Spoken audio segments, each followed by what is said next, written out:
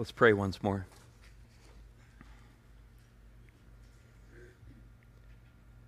Father, I say amen to all that we've said and read from Scripture and sung so far. I'm grateful that you hold all of your own in love until the very end, as we just sang. You are a God of amazing grace. You are a God of righteousness. You are a God of justice. You cannot wink at evil. You deal justly with all evil. And as we read about ourselves in Scripture, no one is righteous, no, not one. And yet, you are a God who's provided a way, and you, as we will see today, are tightly wound, tightly sprung to step forward with blessing to the righteous. Say thank you. I just want to say thank you that you're the God who is there, and I pray that you would be made more clear to us today, and that you would fill our hearts with more faith, with a more full faith, and a more overflowing joy in you, I pray. So lead us now, make your word clear, and make it compelling to our hearts, I pray, and show us Christ. Amen. Well, today we look at Psalm 7, as was just read, and in Psalm 7, David cries out to God because he's been wrongly accused of a sin, a crime. What we'll see today, as we watch and listen to David, we'll see three pillars that give David a sober clarity in his response to this false accusation. So we're going to see three pillars in dealing with false accusations, with that particular issue, that particular problem. But there will be a universal application from these pillars, because as we all experience in life, David has been promoted to a new level of responsibility in his life as king, and in some ways he's done well, but in very dramatic and grievous ways, he failed. He has failed in his new level of responsibility in life. And so as David walks on these pillars, he is learning, as we all need to learn, how to faithfully grow into those promotions that God gives all of us in life, those new and higher levels of responsibility. These pillars are pivotal in all of life. Okay, so let's look at the passage together, and then we'll consider one theological problem with it, and then we'll practically apply it to ourselves. Well, the superscript before verse 1 tells us that David prayed and wrote this when a man named Cush from the tribe of Benjamin spoke something to him. Very cryptic. Verses 1 and 2, we see that his words, however, had the power to rip David's soul apart, to literally just totally wreck his life. So David cries out for deliverance from whatever Cush said. Okay? And the problem, verses 3 through 5, is that these words are not true. The accusation is that David supposedly wrongly repaid a friend with evil and at the same time plundered an enemy without cause. Okay? David says, okay, if I did that, then I deserve whatever I get, O Lord. But I didn't do it. And then there's the Selah, signaling for us to stop and ponder this. Okay, so what accusation could this person have made? What could someone have said that would add significantly to David's turmoil? Which, by this point, is already significant. We're reading this at the point after David has sinned with Bathsheba. If you've been keeping score at home, things have just been getting worse and worse. He sinned with Bathsheba, had her husband murdered, hid it for a year, totally abused his position as king, and totally manipulated everything, and now his kingdom is in disarray, and Absalom, his own son, is now after him to usurp the throne from his own father. A mess. And now this. So what is this? Well, one hint is in verse 4, that again, this is a person that David supposedly harmed and was both a friend and an enemy. And the second hint is that Cush, whoever Cush was from the tribe of Benjamin, the same tribe that Saul was from, the previous king who died in battle, but not at the hand of David. So these hints agree with a moment in 2 Samuel 16, beginning in verse 5. David, again there in that situation, is fleeing from his son, from the armies of his son Absalom. And as he travels, a man named Shimei from the tribe of Benjamin, the family of Saul, approaches David and starts throwing rocks and dirt on him, on the king. And Shimei says, get out, you man of blood, you worthless man. The Lord has avenged on you all the blood of the house of Saul, in whose place you have reigned. And the Lord has given the kingdom into the hand of your son Absalom. See, your evil is on you, for you are a man of blood. In other words, he's saying God is punishing you for you stealing the throne from Saul. The way you treated him unfairly, you cheated him, you manipulated him, and now God is punishing you.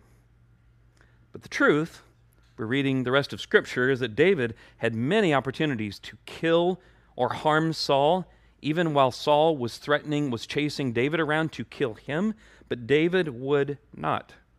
David would not, for the simple reason that God had commanded that you never lift your hand against God's anointed. You never do that. And so David didn't. Though David had been anointed king while Saul was still king, he would not. David refused to take the fulfillment of that promise that David would be king. He refused to take the fulfillment of that promise into his own hands, even while Saul was running around the countryside trying to kill him. So then one of David's soldiers says to David in verse 9, "Why should this dead dog curse my lord the king? Let me go over and take off his head." We were talking about this the other day, the men's Bible study. The Bible is rated R in many cases. "Why should this dead dog curse my lord the king? Let me go over and take off his head." Which, today is still basically what happens. If you try to harm the president, you might end the day in a wooden box. That's still what happens. But David says to his soldiers in verses 10 to 12, "What have I to do with you, you sons of Zeruiah?" Speaking to the soldiers. "If he is cursing because the Lord has said to him, 'Curse David,' who then shall say, 'Why have you done so?' Who should question it? If God told him to curse me, who's to question it? Behold," David goes on to say in verse 11, "my own son seeks my life. How much more now may this Benjaminite?" In other words, if my own son is seeking to kill me, why would we be surprised that a Benjaminite of the family of Saul, this random guy with a grudge, not take the opportunity now to do the exact same thing? Why does that surprise any of us? "Leave him alone," David says, "and let him curse, for the Lord has told him to." Fascinating. "It may be that the Lord will look on the wrong done to me, and that the Lord will repay me or reward me with good for his cursing today." Remarkable. Remarkable. So foreign to what we know is the normal human response when a false accusation is made. So foreign. Remarkable. God is sovereign, even over false accusations. And perhaps he wants to reward me, to bless me through my peaceful enduring of this unjust charge. So David lets him go, and Shimei continues to curse and hurl dust and rocks on David as he travels along on his royal donkey. So, what grounds David? What are the pillars that ground David to respond this way? Well, the pillar we see, that the first one that we see in 2 Samuel 16 is that David sees the situation with honest humility. Honest humility. And humility, true humility, only comes by seeing ourselves and our situation in light of who God is. You cannot be humble without coming to see yourself in light of God. But when you see yourself and your situation in light of the God who was there, you can't do anything but be humbled by that.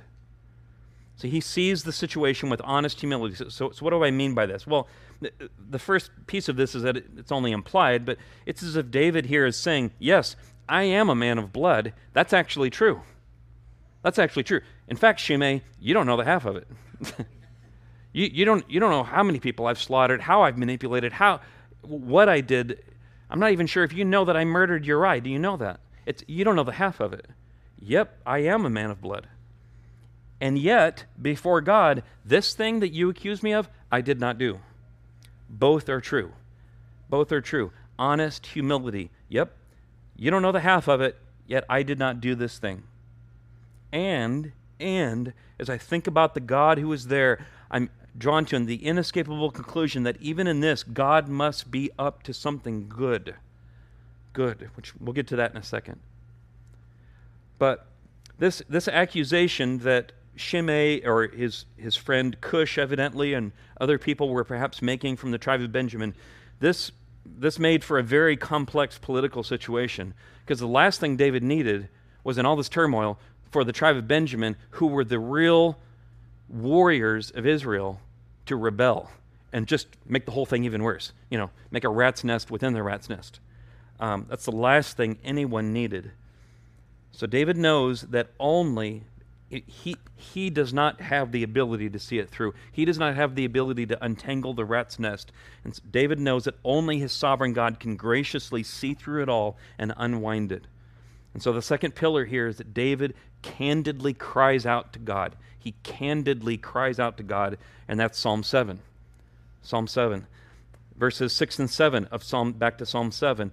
O God, you are the only righteous judge. So judge me according to my righteousness, and judge others according to their righteousness and integrity, verse 8.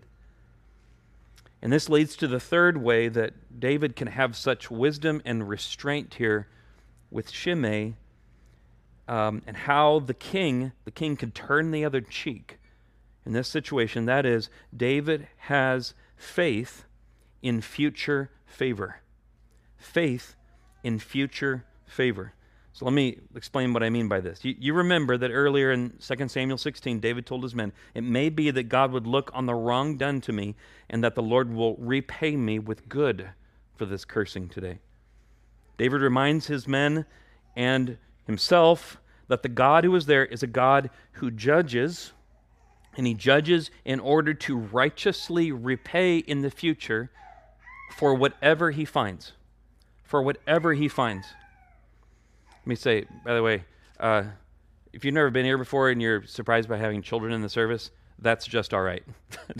Okay? Just programming note, okay? I don't mind that at all. So David knows that this is a God who judges justly and repays by whatever he finds, be it evil or good.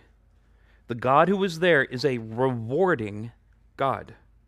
This is a rewarding God. As the writer to the Hebrews put it, without faith, this is Hebrews 11 verse 6, and without faith it is impossible to please him, for whoever would draw near to God must A, believe that he exists, got it? And B, that he rewards those who seek him. This is a rewarding God, and he rewards those who seek him. Not those who are perfect, but as we will see, those who seek him, and in seeking him, repent of their own ways, of their old ways. Psalm 7, verse 12. So this is a God who rewards with blessing, but he also rewards negatively too. As David says in verse 11, this is a God who feels indignation every day. He didn't just feel indignation about the stuff that I did. He feels indignation about what Shimei is saying here too. And yet God is so sovereign that God can use the very things that he feels indignation about to bring about a situation where he might reward and bless his people. So, he feels indignation every day, and if a man does not repent, verse 12, God prepares for him fiery weapons of wrath. So, what are these weapons? And the first thought that goes through our head is, oh, okay, so this is a God who sits over humanity, and he's just right there with it, ready to, like a spear fisherman, right? That's what it first sounds like. Verses 14 through 16, the evil man conceives evil. So what are these weapons? The evil man conceives evil, gets pregnant with a baby called mischief, and gives birth to lies. This causes him, verse 15, to dig a pit And then he falls into his own pit. He shoots evil flaming arrows into the air, verse 16, and those arrows are the very violence that falls back on his own head. In other words, God's reward, God's repayment for evil is usually often baked into the very fabric of reality. Sin brings its own reward. God has taught and designed his own universe to recoil from and be repulsed at sin and to reject it. And yet at the same time, as I prayed earlier, God is tightly wound. He's trained his reality to recoil and bring his own reward to sin. And yet at the same time, he is tightly wound, tightly sprung to spring forward with blessing to those who seek him. To those who, out of that seeking him, out of faith in him, do righteously, who repent and do righteously. David believes God exists, but so do the demons. But he also believes that this God rewards those who seek him even more profoundly and personally than those who rebel against him. So often we have this whole thing upside down. We think that God's most personal response to us is, Ugh! That's what God's really energized by, is the Ugh! Totally backwards. God has designed reality itself to bring but personally, what really, quote, if I can say this, gets God up in the morning, okay, that's a euphemism, okay, I don't mean to sound, but what God is, he's tightly wound, he is sprung, he is energized, if I can put it that way, about the God of the universe to bless, to reward faith, to reward those who seek him. So, this honest humility, this candid crying out, and this faith in future favor, that this is a God who will reward me if I endure this is what enables David to turn the other cheek and not take vengeance into his own hands, to do this remarkably self-controlled and wise, to make this remarkably self-controlled and wise response to this Shimei guy. And it's why David can end the psalm so confidently in verse 17. The coin is now turned. I will give the Lord thanks due to his righteousness when he rewards me. So confident. I will sing praise to the name of the Lord the Most High. The circumstances have not changed. David's still in a rat's nest of turmoil. But now there's confidence. Okay, well that's the passage, but there's a problem here for us Christians because we believe in the doctrine of what some call total depravity. Total depravity. After all, David himself says so, right? Earlier in Psalm 5, and it's repeated in Romans 3, no one is righteous, no, not one. Thus, when we hear David say in Psalm 7, verse 8, judge me according to my righteousness, after being lazy and staying back from war and stealing another man's wife and having him murdered and abusing his power to do all this and lying about it for a year, bringing shame and distrust on the whole house and putting his whole country in disarray, we say, judge me according to my righteousness. We hear him say that, and we say to ourselves, somebody needs a lesson in self-awareness. Right? What right do you have to, like, we kind of side with Shimei. We kind of say, really? We say, you kind of got what you deserved. I mean, what are you complaining about? I mean, after all, David does say later even, if God should count up sins that no one would stand, or as one modern rapper puts it, if we cried out for justice, we'd all be in hell tonight. So what is David saying here? Well, all that we just said is actually true, except it's not the whole gospel. It's not the whole gospel. The whole gospel leads us to somewhere that I think is delightful in its freedom. So here the gospel starts with the bad news. David is a wretch. David is awful. He's done awful things, but he has also confessed his sin eventually, and he repented of his sin, verse 12, and he returned to God in faith, not in perfection, but in faith. And much later came Jesus, the greater David, and he died for us. And the deadly weapons of God that have been baked into reality, they all fell upon him in our place. The evil that we conceived, our mischief and our lies, fell on him. He fell by his own choice into the pit that we dug by our sin. The mischief that we were pregnant with, the violence that we produced, fell upon his head in the form of a crown of thorns. But he was raised from the dead, having endured the scorn, and so, as Paul says in Romans 8:1, there is therefore now no condemnation for those who are in Christ Jesus. No condemnation. The justice has been meted out. There is no double jeopardy with God. He does not judge sin twice. Yes, reality still recoils at sin, but it is no longer for judgment. It is only for fatherly discipline. And God is still this God who is tightly wound like the prodigal's father, who, when we return back to him to see us from a distance, hike up his skirt and run towards us.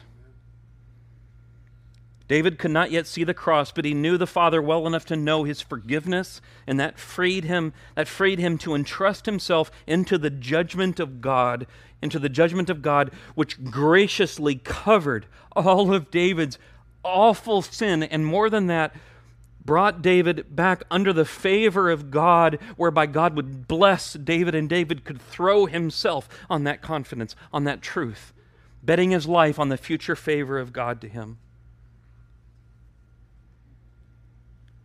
The result of all this, Paul pictures in 1 Corinthians 4. Paul says there, speaking of himself and his friends, he says, "It is required of stewards that they be found faithful, but with me it is a very small thing that I should be judged by you or by any human court." Fascinating.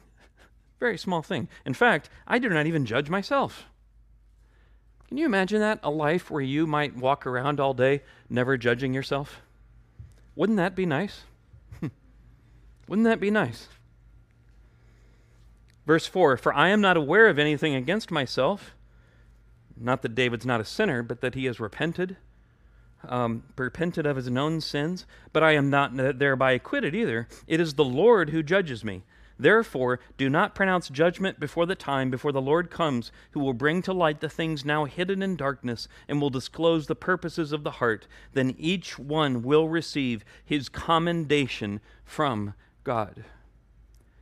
David is free, Paul is free to entrust themselves to God, who is the judge, knowing that all of their sins are covered by the blood of Christ, and knowing that this God, in the end, will bring a commendation, will bring blessing, will bring reward for every moment walked in faith.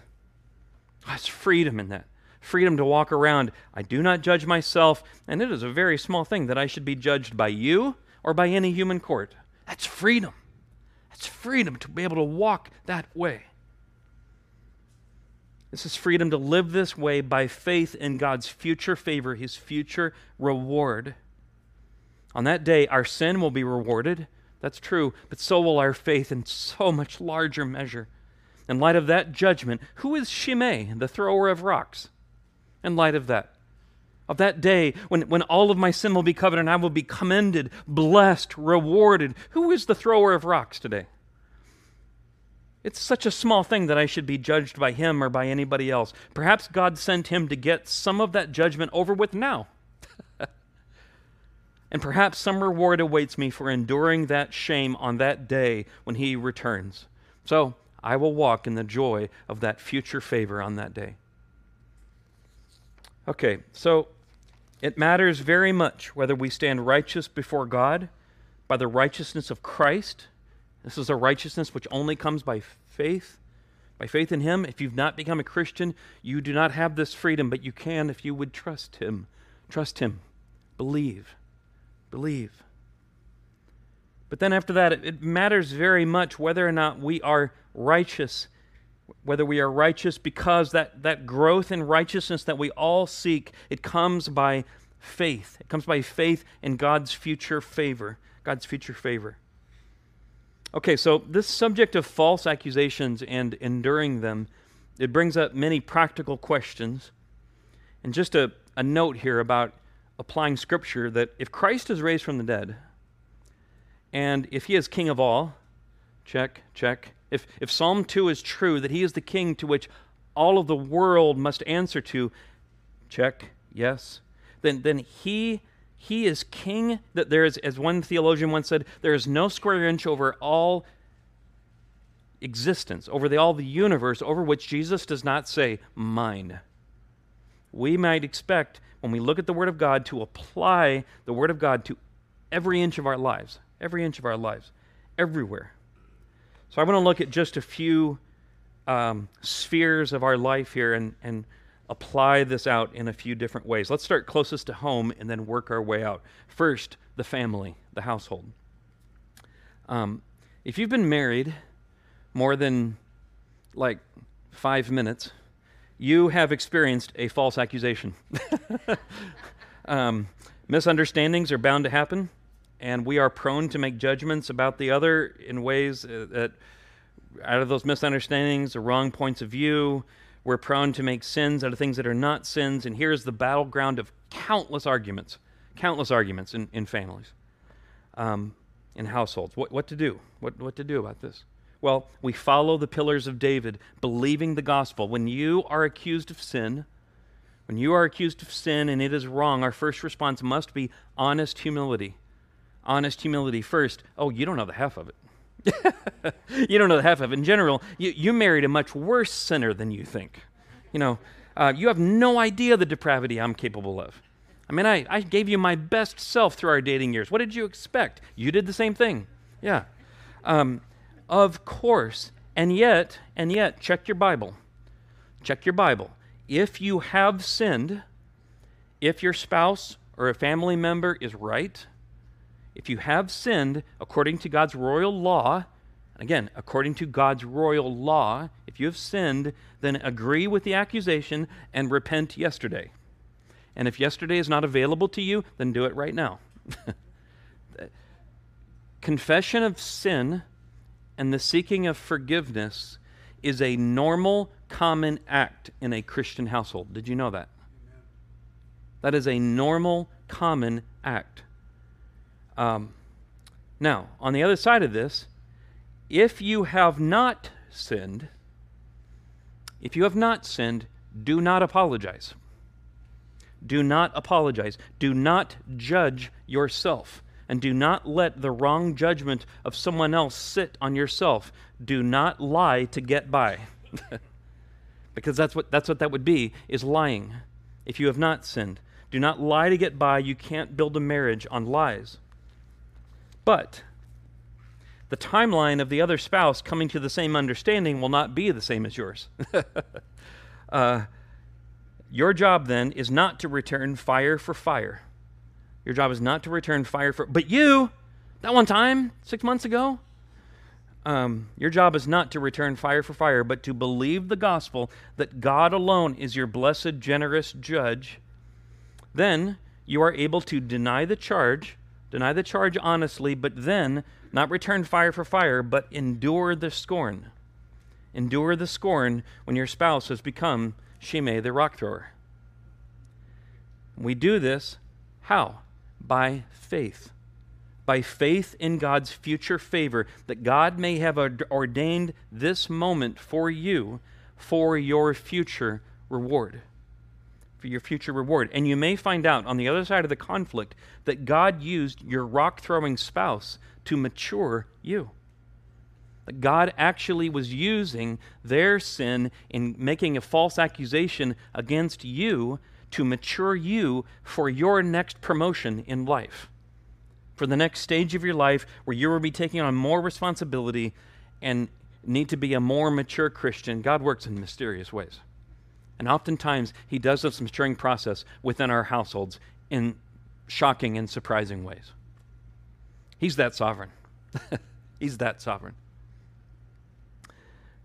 This is also, by the way, how we forgive when the accusation is true. And the accusation is confessed by the other, because forgiveness is a form of suffering. It's very similar to choosing to not lop off Shimei's head. It is a form of suffering, for there too we relinquish our right to wrath on the offender. The only way we can do this is by honest humility, by candidly crying out to God and entrusting justice to Him, having faith in His future reward for enduring the suffering, that He sees it all and He will reward it. On that last day when He returns, He will remember. He will remember. That's 1 Peter 1. He will remember and He will reward. Well, so we learn all these things in the household, and then we apply them here in the church. We apply them here in the church because we live in a cancel culture, don't we? And yet, the church is designed by God to be salt and light. So we're meant to be an alternate society, a micro-Christendom, whereby the world looks and sees something completely different and that's expanding like Jesus' mustard seed metaphor, that's expanding and the world becomes what is inside the church rather than what's outside the church. In other words, what's wrong out there must be fixed in here first. Must be fixed in here first. Cancel culture was in here in the church long before it was a thing out there. Long before. I mean, we do it nicer in church because we're nice people. You know, it just takes the form of the subtle accusation against a leader veiled in the form of a prayer request at a Bible study. It takes on a nicer look, but in principle, that's no different than the common everyday slander you find on social media. It was in here before it was out there. And yet, we only have what we have. Think about this. We only have what we have. We only have the blessings of God, the privileged place of being a kingdom of priests, as we sang just a minute ago, because Christ was falsely accused at a rigged trial, like a sheep led to the slaughter, and He made no sound. Yet it was for the joy that was set before Him that He endured the cross, the joy that was the future reward of God's promise to Abraham being fulfilled, countless offspring, as many as the stars of the sky, being united to Him and welcomed into the Father's presence. And all of that came about through the most unjust accusations, the most rigged trial, the most unjust verdict in history. All of our blessings, our eternal life comes from false accusations. This is our story. The Father rewarded Him for the wrong done to Him with us. Isn't that something? Thus, we are no longer of the darkness, but we are called to walk in the light.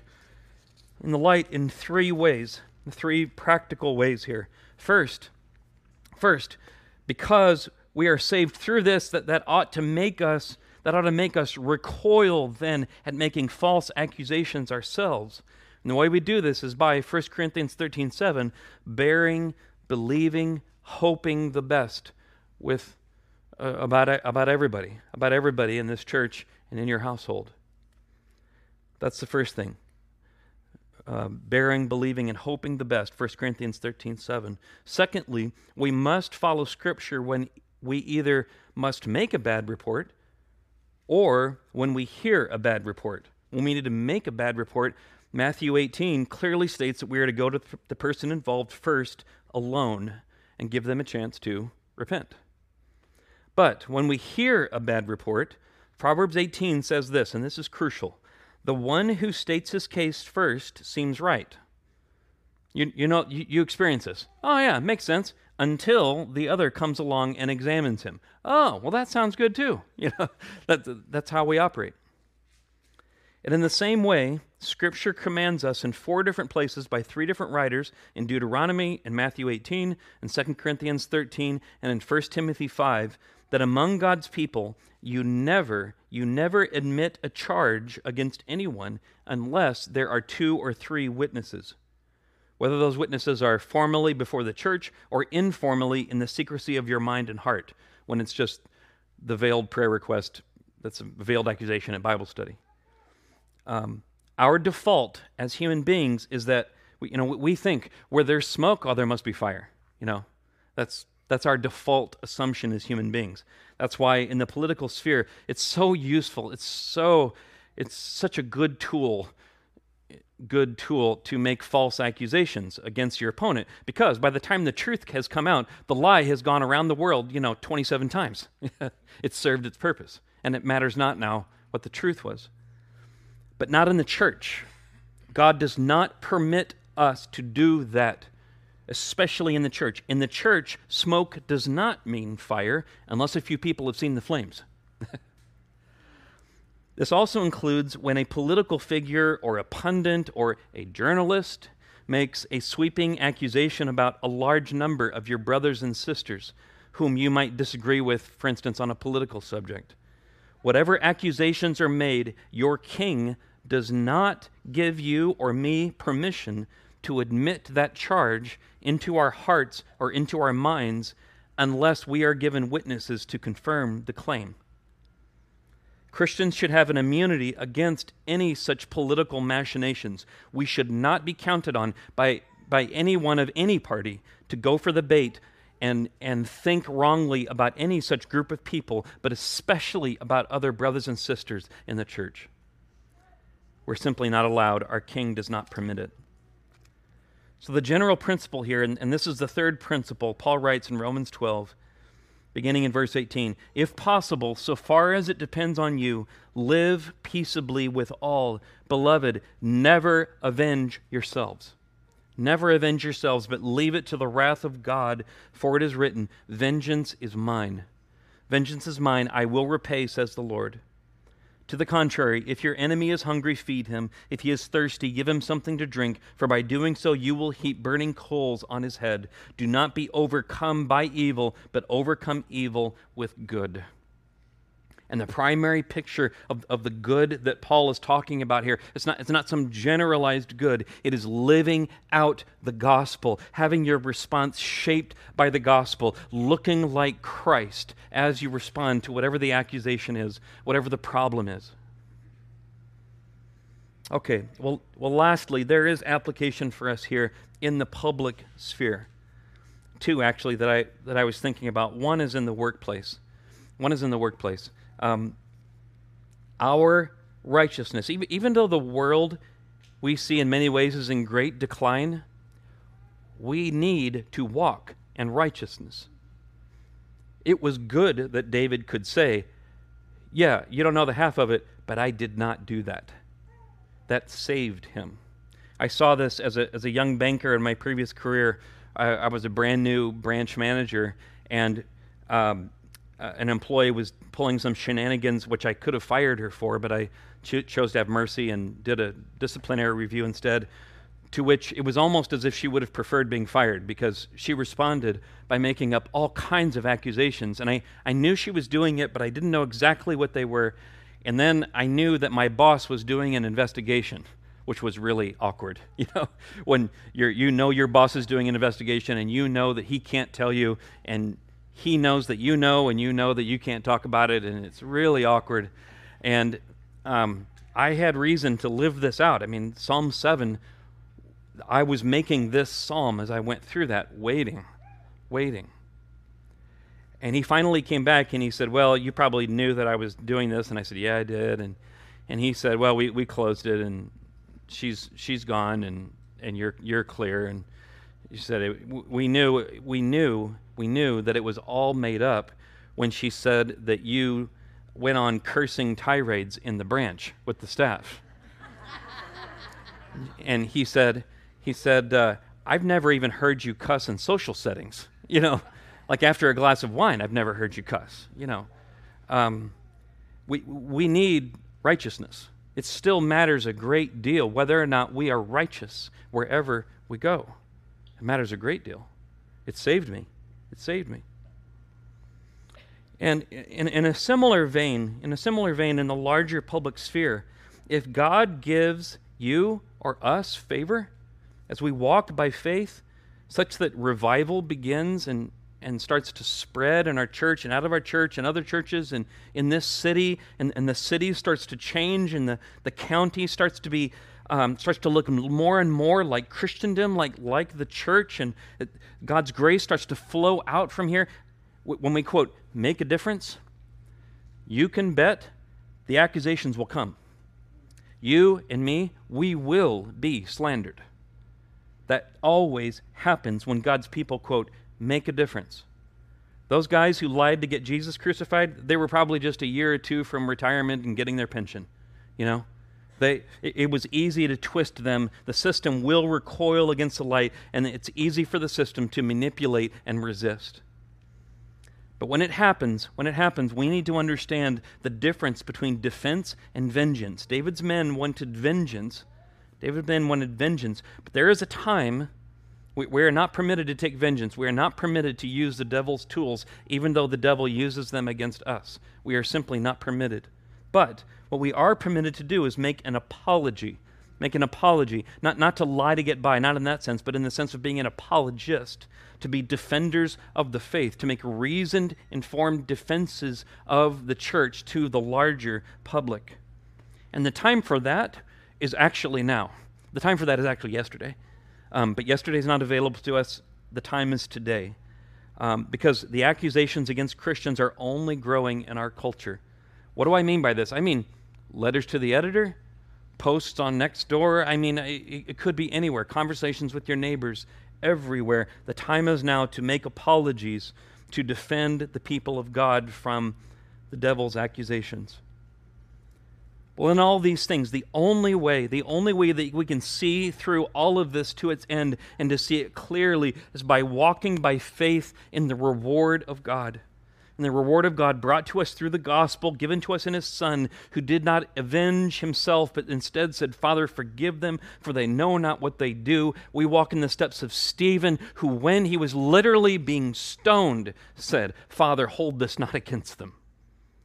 They are our forefathers. These are our pioneers, and we walk in their steps. And the way that we walk is by faith, and the guarantee of our faith, the proof that God will come through with reward, is that there is an empty tomb, that Jesus is risen from the dead, and He has already done the hardest thing, to remove our sins from us, to cover them, and to give us life eternal in His Son. As it says in Romans 8, He who has given us His own Son, how will He not also with Him graciously give us all things? The proof of our faith is Christ. Let us trust in Him. Let us trust in Him for future reward, future favor, and may God be glorified by that in surprising and beautiful ways. Well, let me pray for that right now.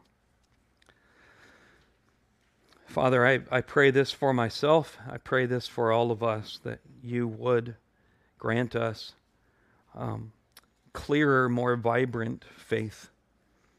Faith that trusts in You, that believes Your promise to us of a future reward. As You say in Luke 13, fear not, little flock, for it is My Father's good pleasure to give You the kingdom. You are a rewarding God who rewards those who seek You, and I say thank You. So give us the confidence of David. Give us the confidence to obey You in suffering, to obey You in false accusations, to obey You in every sphere of life, that You may get much glory from our lives, we ask. I pray this in Your name, by faith in Your future reward. Amen. Amen. Amen. The song ends on kind of a minor key note, but that is worth celebrating. That is truth, betting your life on. He is the Lord of all, of every square inch of your life. So rest in that, and go betting your life on the promise that He is a rewarding God. He is a rewarding God who rewards all those who seek Him. So go betting your life on that and seeing God glorify Himself through you in the process. Amen.